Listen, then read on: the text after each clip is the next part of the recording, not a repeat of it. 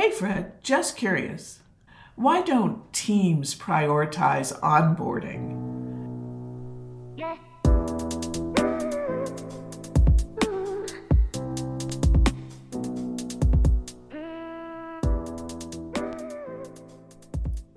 Curious Teams is a podcast for design, construction, and owner teams. Welcome to Curious Teams. I'm Fred Gutierrez. And I'm Barbara White Bryson, and we're here to make the design, construction, and owner environments a better place. And today we're going to talk about onboarding. First of all, what do we mean by onboarding? I think a lot of people know onboarding when they bring new employees in, but we're going to look at it at a more broad definition. Well, I think the traditional definition is what is the experience of the employee and how do you engage an employee when they're joining a new institution, organization, or company. I think we're very concerned about how do you onboard to project teams, for example.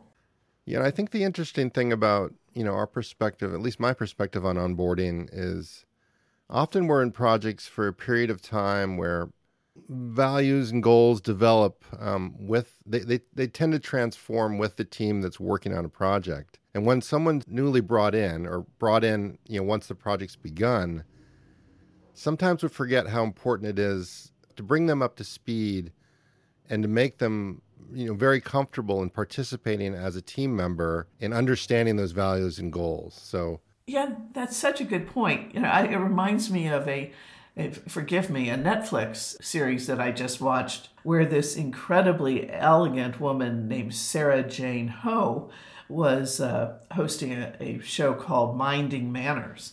And I think that onboarding is similar to her definition of why etiquette is important. It's about making other people feel comfortable. And onboarding, it's not about the individual employee so much. It's about building trust between the employee and the team or the organization. And so you need to go through some very specific effort to make sure that they get to know you well enough to be comfortable within that environment. Yeah, I think you're leading right into our list. I can't help to think about our list now. So that brings us to what Fred and I have discussed as 5 critical components to onboarding. And with your permission, Fred, I'll read these out real quick. Thank you. First, a leader must be present during onboarding. Don't count on just handing it off to others. 2, make sure that during onboarding you're communicating values and team principles. 3, be consistent for all new team members, wherever they're coming from, however they're joining the team. 4, encourage your new team members to do their part, and that means you want to encourage them to ask questions and to be authentic, to bring their real selves to the conversation, to the onboarding. And 5, don't forget about remote workers, whether they be in branch offices, whether they be team members that cannot be present in team meetings. Find a way to bring remote workers up to the same level of comfort and understanding as the rest of your team members. I might just put a little footnote on that last one about remote workers. I would just say, think about who is on your team and realize that they all should be onboarded in a way. So I'll say more to that when we get to it. But there's a lot of people out there that are on your team, and sometimes you overlook the fact that they are on your team. Absolutely. Yeah. All right. So do you want to talk in more depth about our 5 points? Yeah, let's jump into point number 1. A leader must be present and not expect to hand off the project or hand off something to someone else. So I think this is a great one to start with. It's almost the one rule that will make all projects go better. Is presence is such a high value trait. It's very expensive. Time is money and attention is a lot of time. So to give somebody your presence It's an investment, and you shouldn't take it lightly that that projects will take a lot of time and investment of your full attention.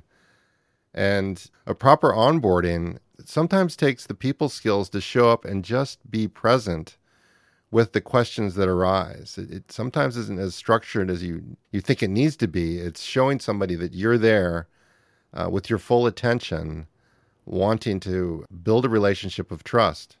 I agree with that so deeply. I remember onboarding team members in the past and recognizing that there were certain conversations that I could have that would be given a lot more emphasis than if they came from somebody else. For instance, the failure conversation.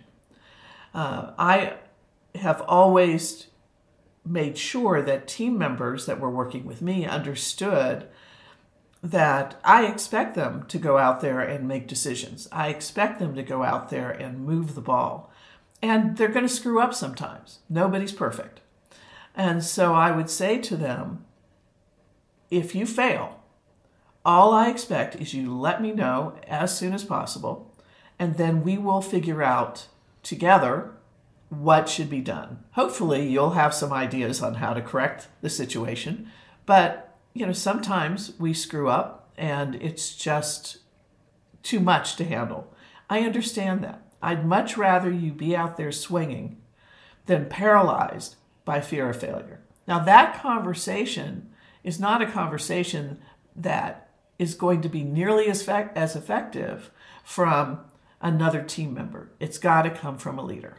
Right. Now, this gets back to, our differences or our experiences. I work on a lot of residential projects, and the owners don't understand or don't respect as much how important their presence is on a project. They tend to expect the handoff to the professionals they trust. I just can't overemphasize how important it is that you still need to be present, even though you don't have the knowledge base to solve the problems that are the technical problems to do a project. It's that setting of goals, values, and an understanding of why this project's important and why you even brought somebody on, a respect for that builds the trust for somebody to come on and be able to perform authentically. Yeah, and that takes us to item number 2, in fact, which is communicate values and team principles. I think the number one most important aspect of onboarding, other than making sure everybody's got an email address if it's a new organization, is to make sure that they do understand what are the values of the organization or team and what are the operating principles. What's the framework for making decisions? You and I have talked about this again and again. This is the safety net for almost any situation, for making sure that your employees are walking in the path that you want them to walk, that your team members understand how decisions are made, that you have an understanding of when you're going wrong. Values can be very personal or very broad, and sometimes you think they're very deep and very insightful, but they're just a way to unify people to work in a common direction.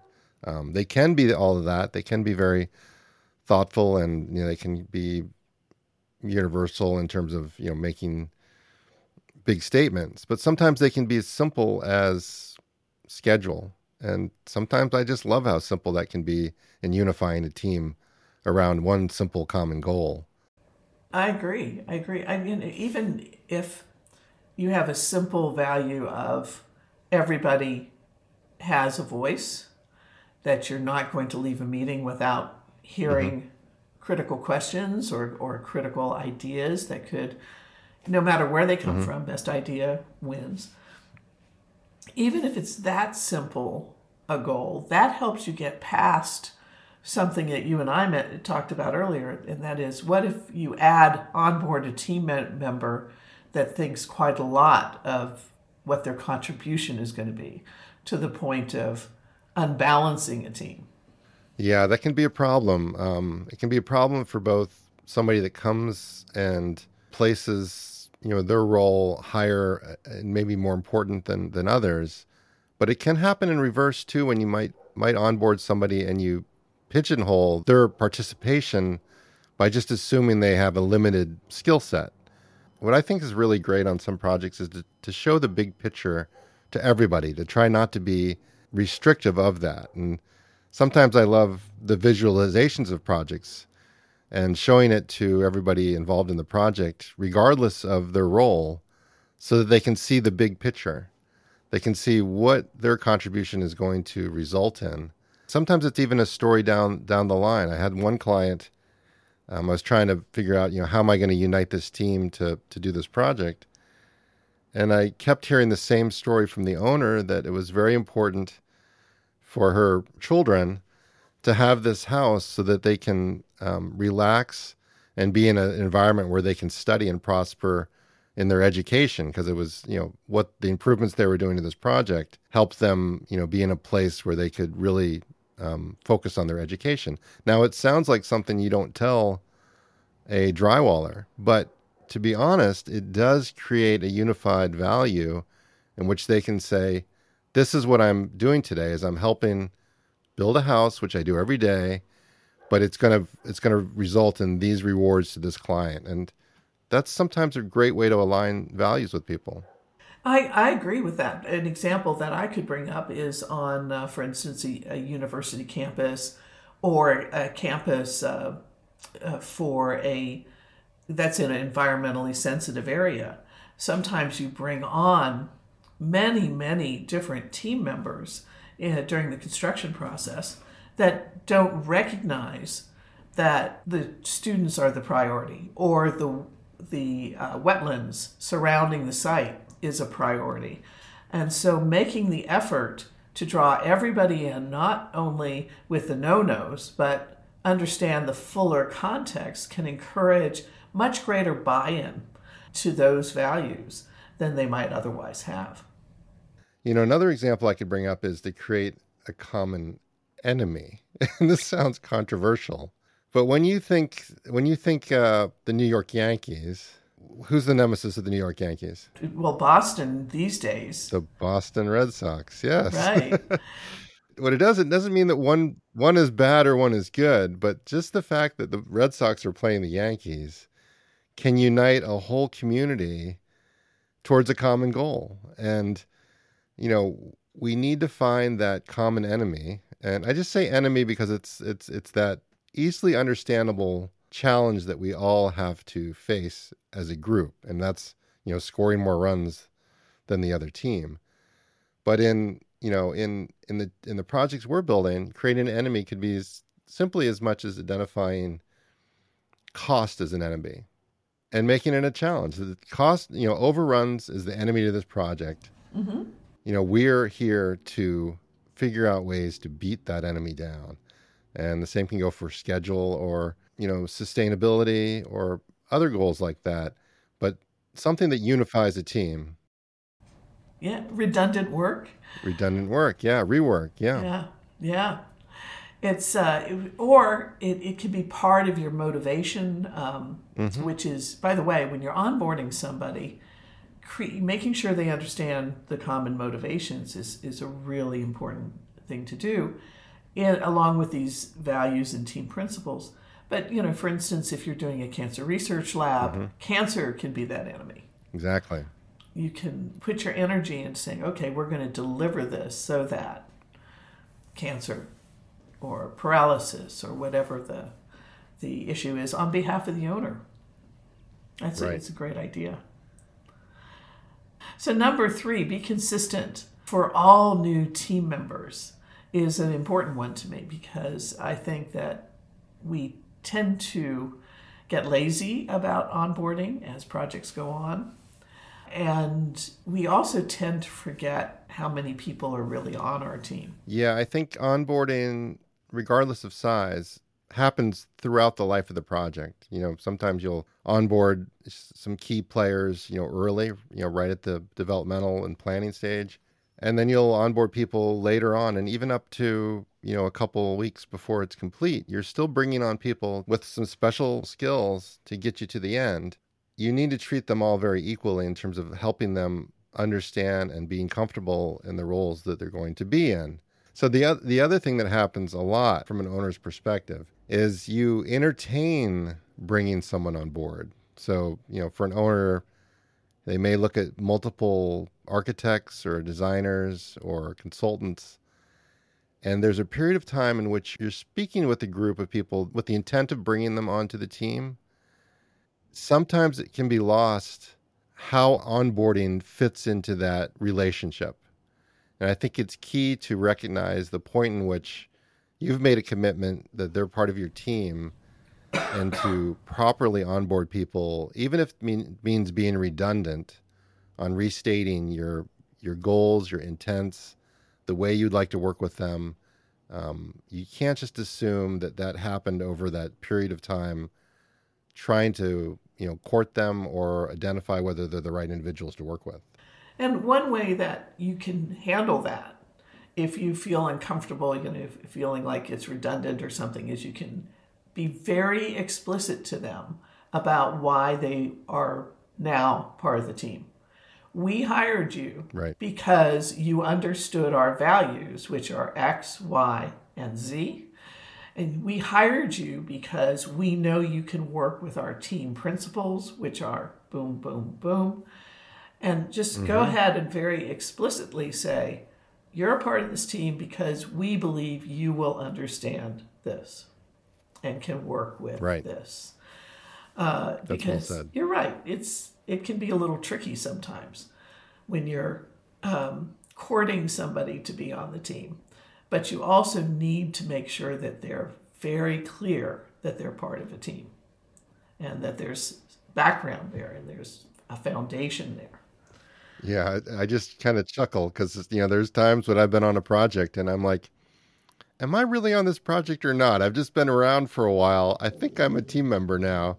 So it goes a long way to make that announcement, even though it can be somewhat ceremonial. That ceremony can mean a lot in terms of getting somebody to, participate in a strong way.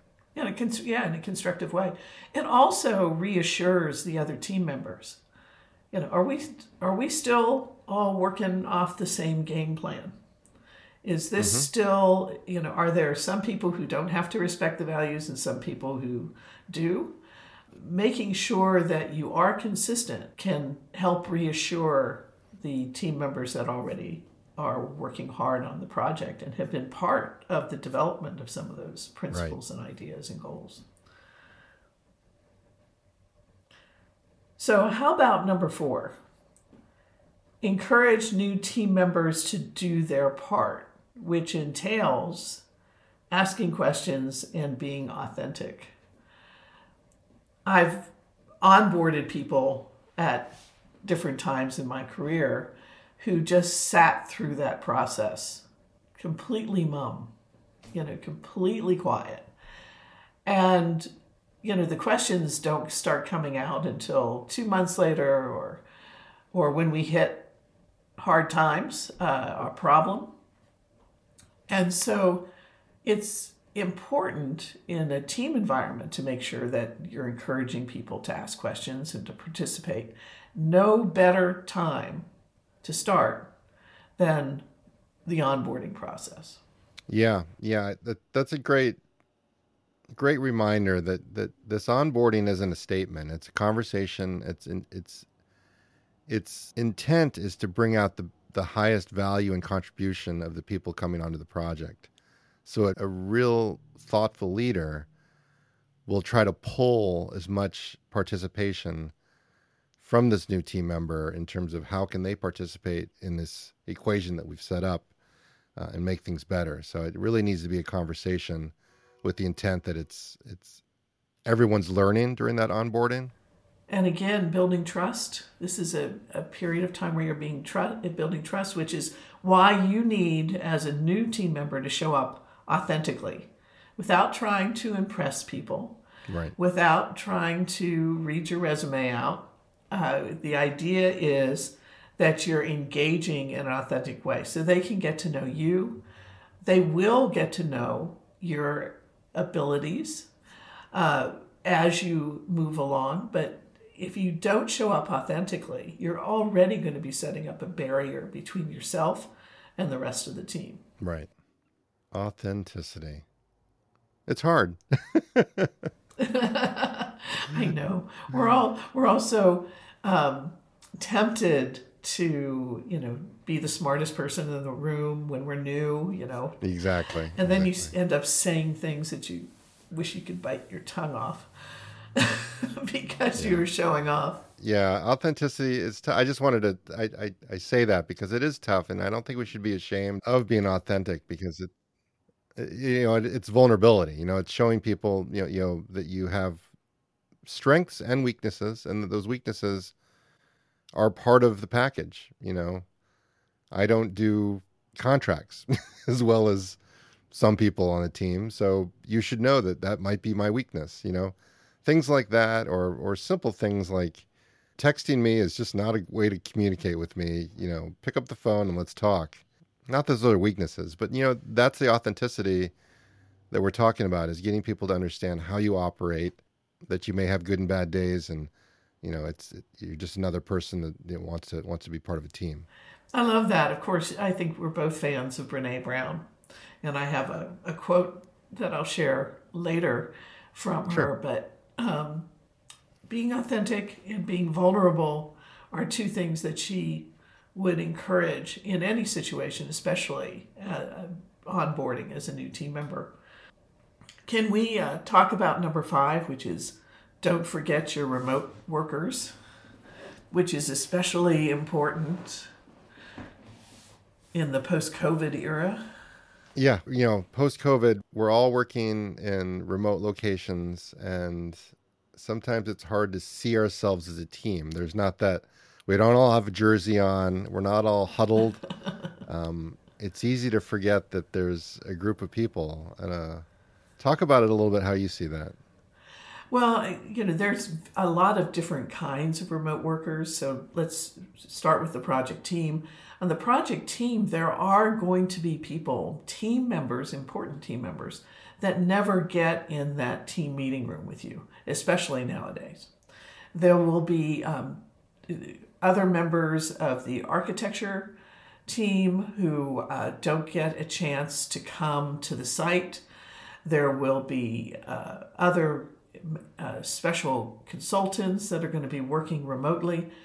But if you don't make an effort to onboard them in the same manner that you've onboarded the rest of the team, they're going to end up working with their own agendas and in their own manner without reflection of the values and goals of the team. Yeah, it's so important. Yeah. I had the experience of working in an architecture firm that was very large, specialized in hospitals, and had branch offices.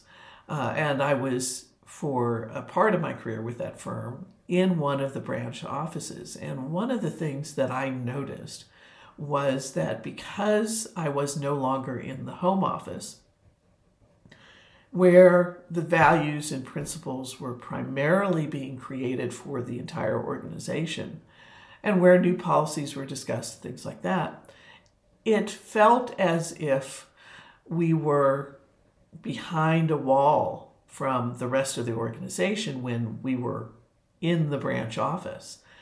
And so can you imagine new team members being onboarded in that branch office where you already feel as if you're insulated from the home office values and principles, and then you're onboarding somebody without them ever having a home office experience? This is a huge challenge, and a challenge that's getting even greater, where some workers will never even come into any office at all, and trying to make sure that they're on the same page.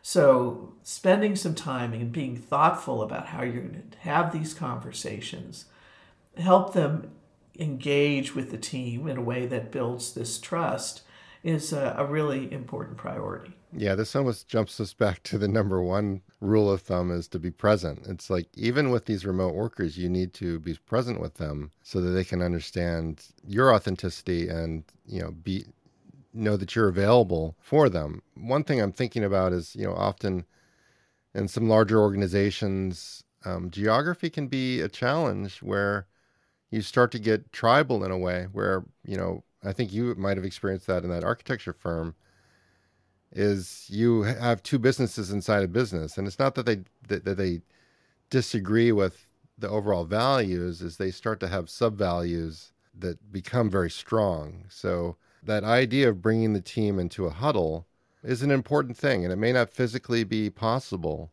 but you really need to think about how you can reinforce, and this is part of onboarding, it's a little bit further down the road, is reinforce why everybody's there and just realign the forces in a consistent way throughout the project so that everybody feels like they're on the same team.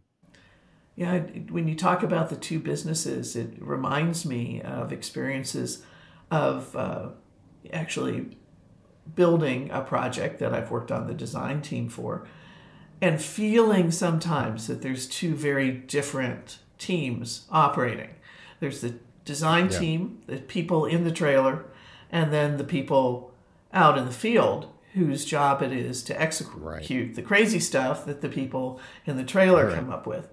And so that's a huge challenge on how to onboard in a way that you're not working in an adversarial way, but you're working in a collaborative way that can help save them time, and they can help you create a better design because they have ideas that you don't even have the background to understand. Yeah. Another subtle thing about onboarding is, say you're an owner hiring a builder, and you've onboarded the builder's ownership and their project management team, maybe their estimators. You really had a relationship with them and bringing them on board to the project. But even they're bringing new employees in or new key personnel. Those people need to be onboarded in a sensitive manner as well, so that they understand their roles. You can't just assume that their leadership has done it as effectively or as on point to your project as you need to do. So I would make those conversations when you visit the site and you meet the superintendent for the first time. That's an opportunity to onboard. Now, it may look different, but it's still the same key principles. Is you want them to feel welcome, part of the team. You want them to share your values, and you want them to understand that you're present for them and that you're there to help them contribute in their most authentic way and use their skills to their fullest. I'm going to take this as an opportunity to quote Brene Brown. This is from a tweet from February 22nd, 2022. And it says, "It takes a lot of, quote unquote, here's what I'm seeing, can we dig into this type of conversations. Making it a part of onboarding allows us to give everyone the same messaging. If that messaging is supported by leaders' actions and aligns with observed behaviors, things can change quickly." And I assume she means changing for the better. Yeah. Oh, she does. It's absolutely true. That messy conversation, which you want to encourage from the very beginning, about here's my perspective, here's what I'm seeing, let me ask my questions. They sometimes can help you if you've been looking at a project for months and you welcome those questions. Sometimes you can see something that you missed. Yeah, this is exciting. I want to start onboarding some people. The reverse of that is being onboarded yourself and being open to being a participant on a team. And that's something I'm experiencing, right now on a new project. It's a bit of a back and forth. I'm going to have a conversation with a new team member that we're both new to each other. I'll take these principles into that meeting. I hope it helps me. I'm sure it will. That sounds great. So is that all we have to say today on the subject of onboarding? I think so. Why don't we just read off the 5 again just to end with it? So we had 5 points we'd like to leave you with. The number 1 was the leader must be present, and they shouldn't just assume to hand off the project to key personnel or companies. The second is you need to communicate your values and the team principles. That's something that will allow people to participate fully. The third is to be consistent among all your new team members. Number 4 was encourage new team members to do their part by asking questions and to be willing to be authentic. And the 5th one was don't forget about your remote workers or those workers that you may not have even expected to be part of your team. They're all out there. I'm sure we miss them every day, but we really shouldn't. Thanks, Fred. It's a great way of summarizing the conversation.